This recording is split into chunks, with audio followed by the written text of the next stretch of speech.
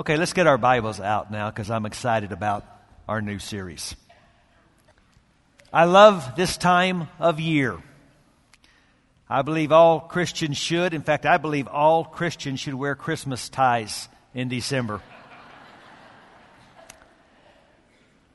And I came across a letter to Santa I want to share with you. It goes like this. Dear Santa, there are 3 little boys who live in our house. There's Jeffrey, who is 2. There's David, who is 4. And there's Norman, who is 7. Jeffrey's good some of the time, and David is good some of the time. Norman is good all of the time. I am Norman.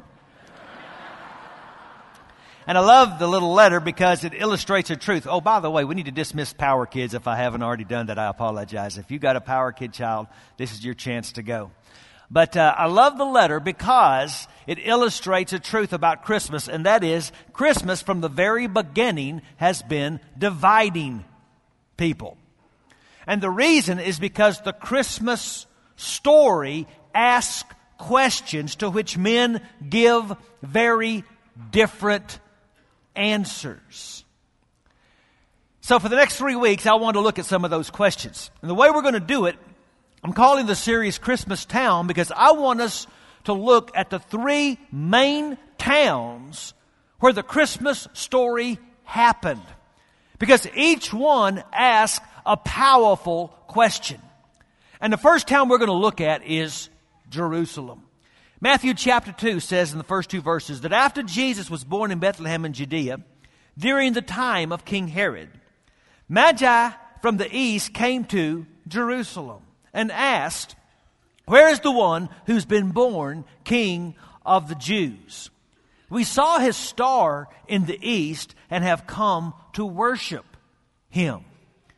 Every town asks a question, and Jerusalem's question is the one we must begin with because it asks, will you accept a new king? This is what Jerusalem wrestled with. The Magi, notice, did not say, we're looking for a kid. They said, we're looking for a king. There's a reason we don't call this season Jesus-mas. We call it Christmas because it is the celebration of the birth of the anointed one, the Messiah. That Christmas is more than just a celebration of the birth of a Redeemer. It is the celebration of the coming of a ruler. The birth of a king. Jesus' favorite sermon. Every preacher's got a favorite sermon. His favorite sermon, his first sermon was this: repent, for the kingdom of heaven is at hand. He understood he came to bring a new dominion, to usher in a new authority. Christmas is heaven's announcement that all illegitimate sovereignty is about to be short-lived. Now, this is what the coming of Jesus represented. And it's what all who loved power resented. Jesus wasn't crucified for telling people to be nice. He was put to death by the powers in charge because they understood exactly what he was saying. That he was claiming a sovereignty that superseded theirs.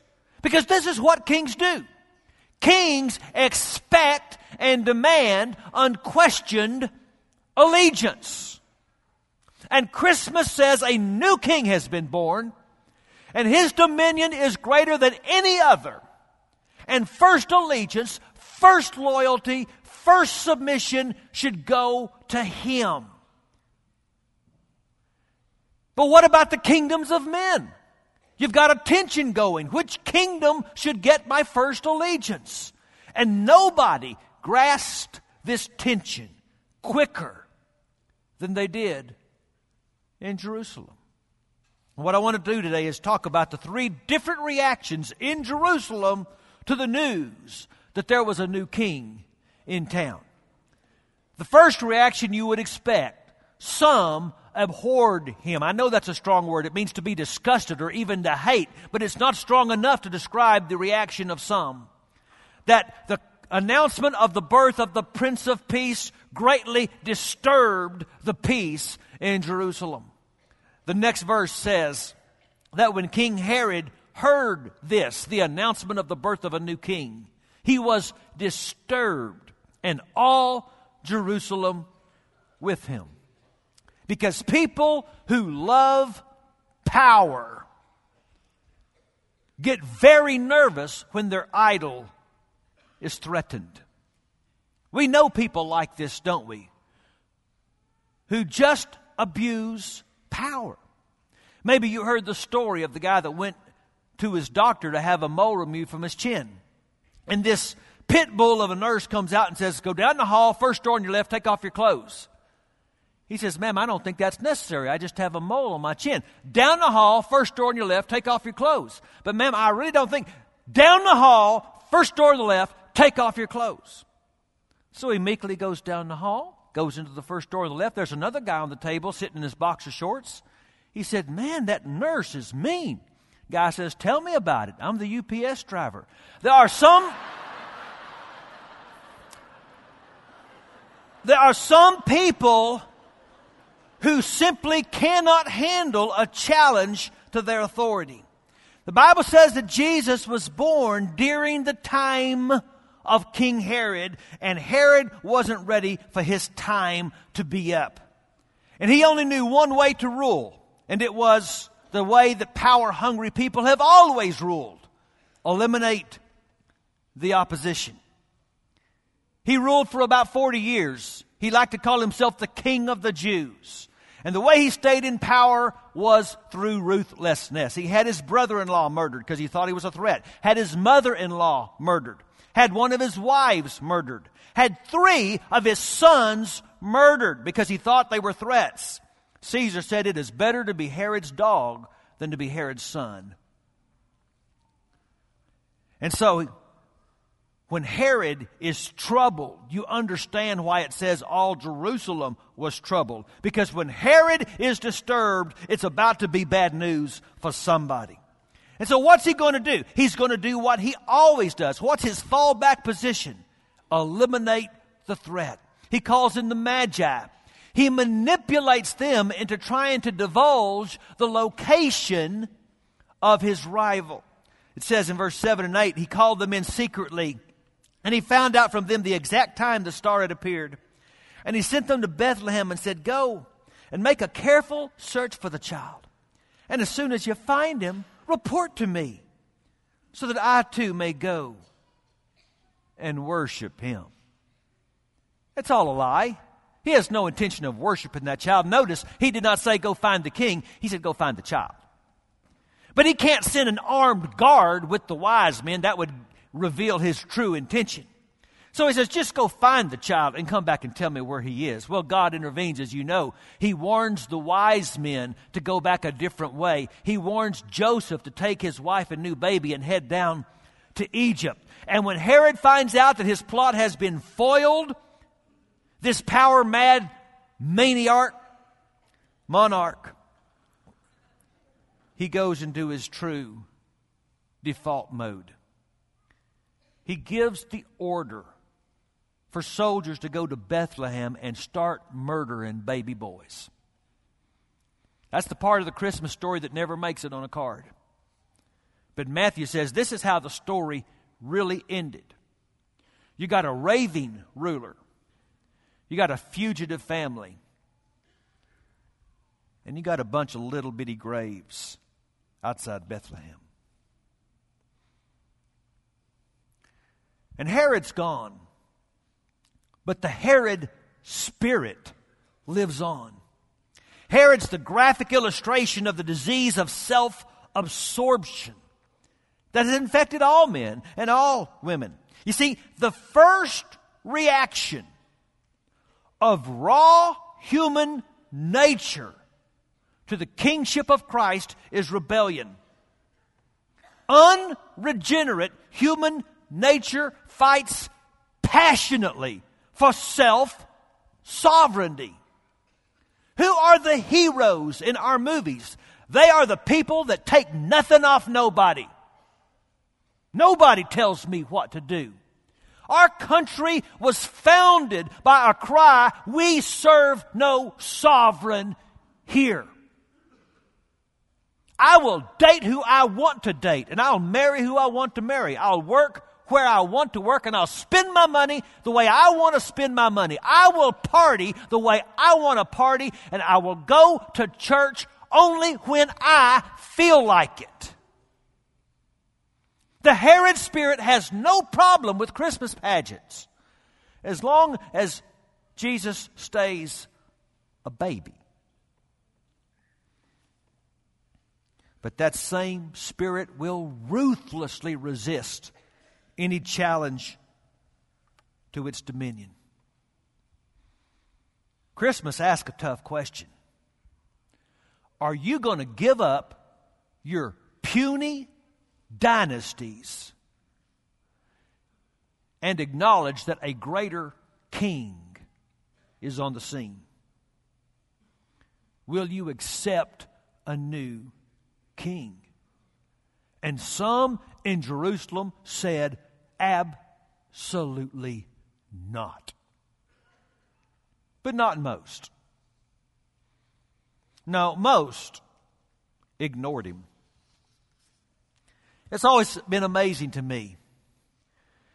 Because you see, when the shepherds told the whole countryside what they had seen, the whole area was abuzz about the birth of this new special baby. And then the Magi show up and the whole city gets a buzz again. So everybody's talking about it. Something very special has happened. Now, if you are a religious leader and you have been waiting for centuries for your Messiah to show up, and then the word on the street is maybe he's been born, wouldn't you be obsessed with going to find out if it was so? They even knew where to go. Again, back to our story in verse 4 through 6. When Herod had called together all of the people's chief priests and teachers of the law, he asked them where the Christ was to be born. In Bethlehem in Judea, they replied, for this is what the prophet has written, but you, Bethlehem, in the land of Judah, are by no means least among the rulers of Judah, for out of you will come a ruler. Notice, not just a savior, a ruler, who will be the shepherd of my people Israel. Well, then why didn't they make the trip? They'd heard the word on the street. They knew exactly from Scripture where to go look first. They knew all the right verses. But they were too busy to go searching for a new king. Maybe that's why God called the shepherds to go, because the preachers were too occupied. Back in that day, shepherds were despised. They were considered crooks. You couldn't even take the testimony of a shepherd in court. But they were at least willing to make the trip and find out if what the angel said was true. The despised were willing to go search. The devout had other things to do. And their refusal to travel 5 miles to investigate is prophetic of a journey they wouldn't make 30 years later. Jesus would speak to these same men in John 5, and he would say, you diligently study the Scriptures because you think by them you possess eternal life. And these are the Scriptures that testify about me, yet you refuse to come to me to have life. You know what? It's possible to know the Bible and ignore the King. It's possible to have memorized every fact about the Christmas story and miss the King. It's easy to do this time of year, isn't it? We've got parties to plan, and we've got shopping to do, and we've got decorations to get up, and got all kinds of things at the job I've got to finish before year end. So we hear the verses and we sing the carols.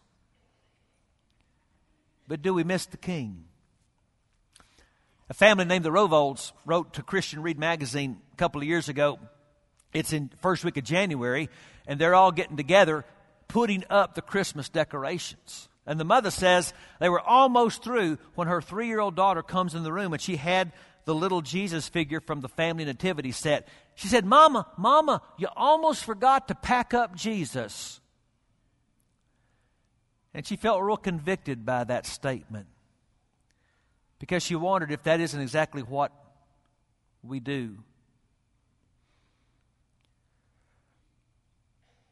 Most of us don't think hateful thoughts about Jesus. Many of us don't think thoughts about Jesus at all. Christmas asks you and me to slow down and ponder the wonder. There is a new king in town. And for a few, that will always be the reason for the season. Because, some abhorred him and most ignored him, but there were a few that adored him. What disturbed some delighted others, because there were a few that were waiting a long time for the overthrow of deceptive dominions. Now, I'm going to read from Luke chapter 2, a long text that we usually don't read in the Christmas season, but we ought to, because it is a part of the story of the birth of the King. So let's start in verse 21. Now, on the 8th day, when it was time to circumcise him, he was named Jesus, the name the angel had given him before he had been conceived. When the time of their purification, according to the law of Moses, had been completed, Joseph and Mary took him to Jerusalem to present him to the Lord. As it is written in the law of the Lord, every firstborn male is to be consecrated to the Lord and to offer a sacrifice in keeping with what is said in the law of the Lord, a pair of doves or 2 young pigeons. By the way, the law said a lamb. Only if you were poor were you to do the birds. Joseph and Mary were poor folks.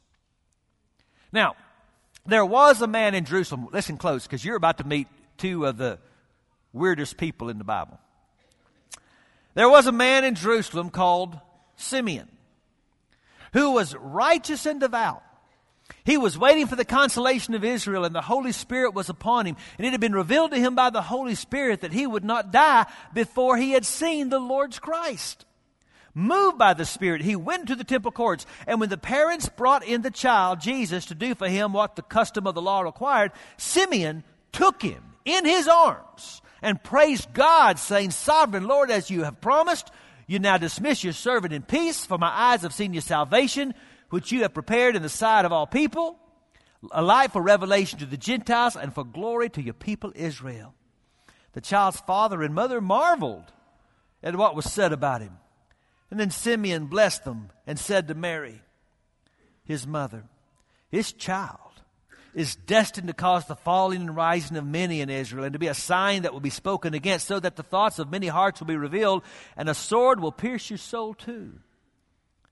And there was also a prophetess, Anna, the daughter of Phanuel of the tribe of Asher, and she was very old. She had lived with her husband 7 years after her marriage, and then was a widow until she was 84.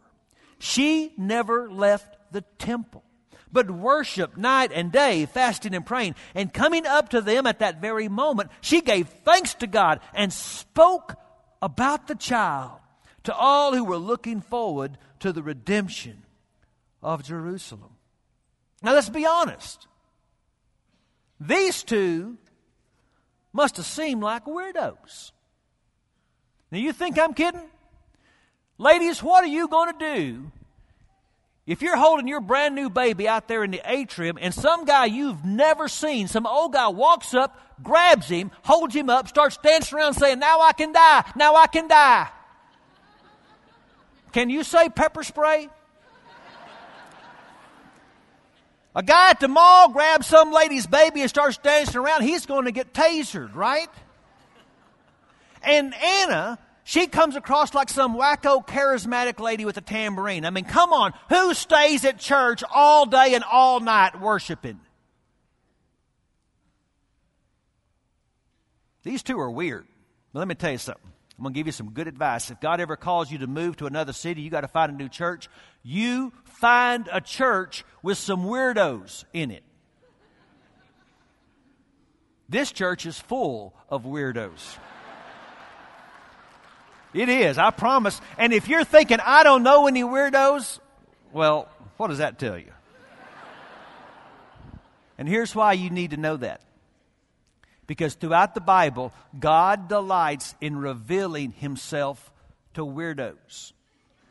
Because weirdos are most willing to rebel against the status quo and to embrace something new from God. And I think it's significant that Simeon somehow connects his own peaceful death to the hopeful birth of this baby. Lord, I can die in peace now. Because he saw in the coming of a new king the inevitable downfall of all illegitimate empires. He's saying, I can die in peace now. Because the birth of this baby means all false kings are going down. Death, disease, injustice, poverty, racism, all illegitimate sovereignties are going to bow before this baby. And we can live with faith, and we can live with hope, and we can die with peace because the real king has showed up. Christmas asks us to live with hope and with faith in a world that's still governed by Herods. I came across a story about a woman named Anne. This happened a while back during the days of World War II. She and her two boys lived in another state, but when her husband was sent overseas as a pilot in the conflict, she moved back to East Texas to be with her parents. And it was this time of year, and they were getting ready for Christmas, and they had put up a tree, and they'd bought a few gifts, and the gaiety of the season had helped mute the sorrow of being away from Daddy. It was 1 week till Christmas when the man from the military office came up to the door that you never want to see if your loved one's overseas. Daddy wasn't coming home for Christmas. Daddy would never be at another Christmas. He was killed in action over in Europe. Anne got the news and immediately just ran to a bedroom and shut the door and stayed there a long time. And there's Mom and Dad and their two grandsons. What do you do? It seemed like all the decorations of the tree seemed inappropriate in view of the brokenheartedness of the news. And so they took it down and they took the tree outside. And after a long time, Anne came out of the bedroom. And her first question is, where's the tree? And her mother said, well, honey, it just seemed like in view of the news, it'd be best to take it down. And she said, oh, no, Mama.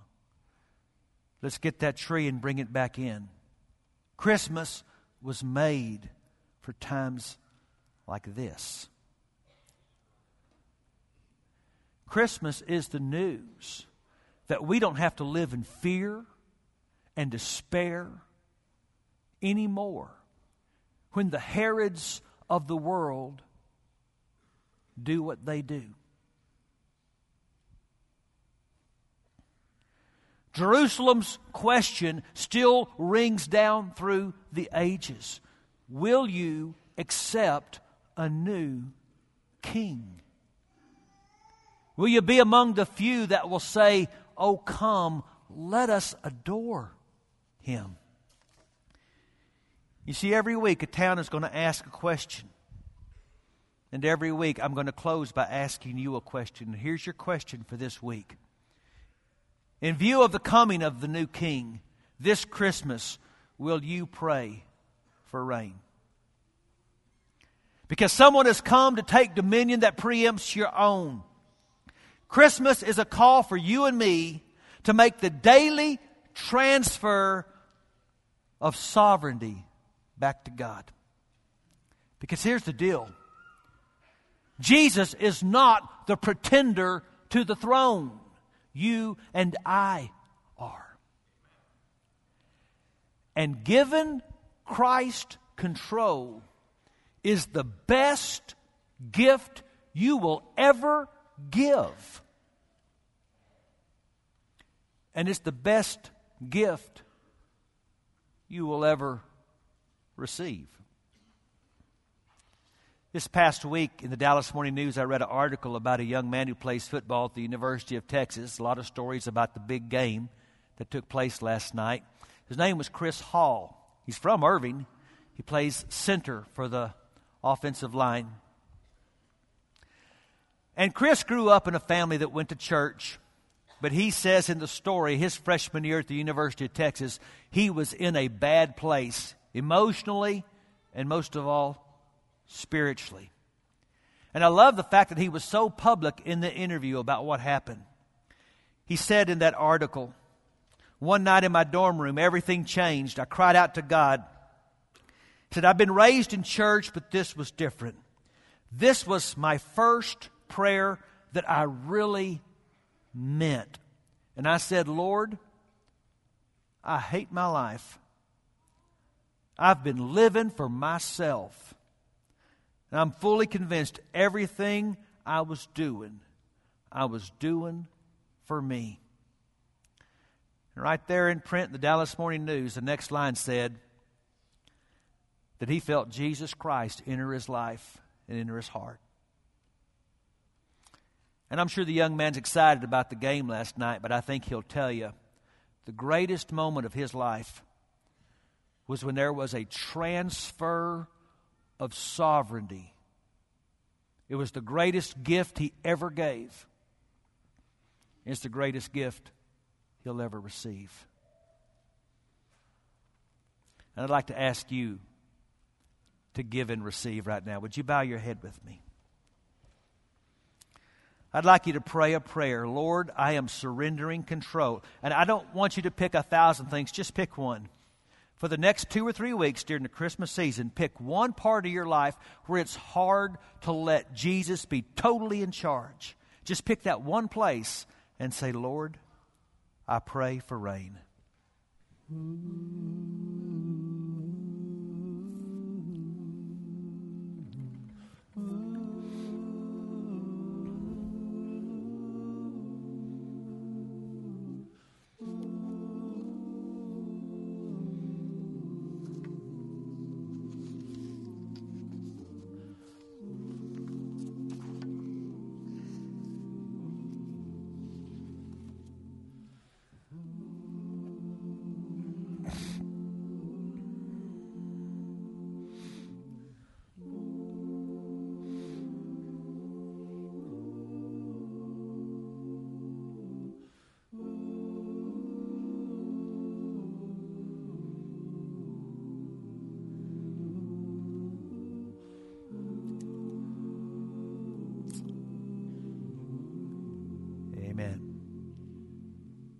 We're going to sing another song, another transfer of rain song. And while we sing, if you would like to invite Christ into your heart, if you'd like to transfer sovereignty and give Jesus control, just come, confess Him, be baptized today into His name. Do you know why the wise men said, we've come for Him who was born King? The reason you could say He was born King is because He was already King. He was King before He was born. He's always been King. He always will be. And so we're going to sing to the King and give Him what is truly His. Let's stand now and you can come.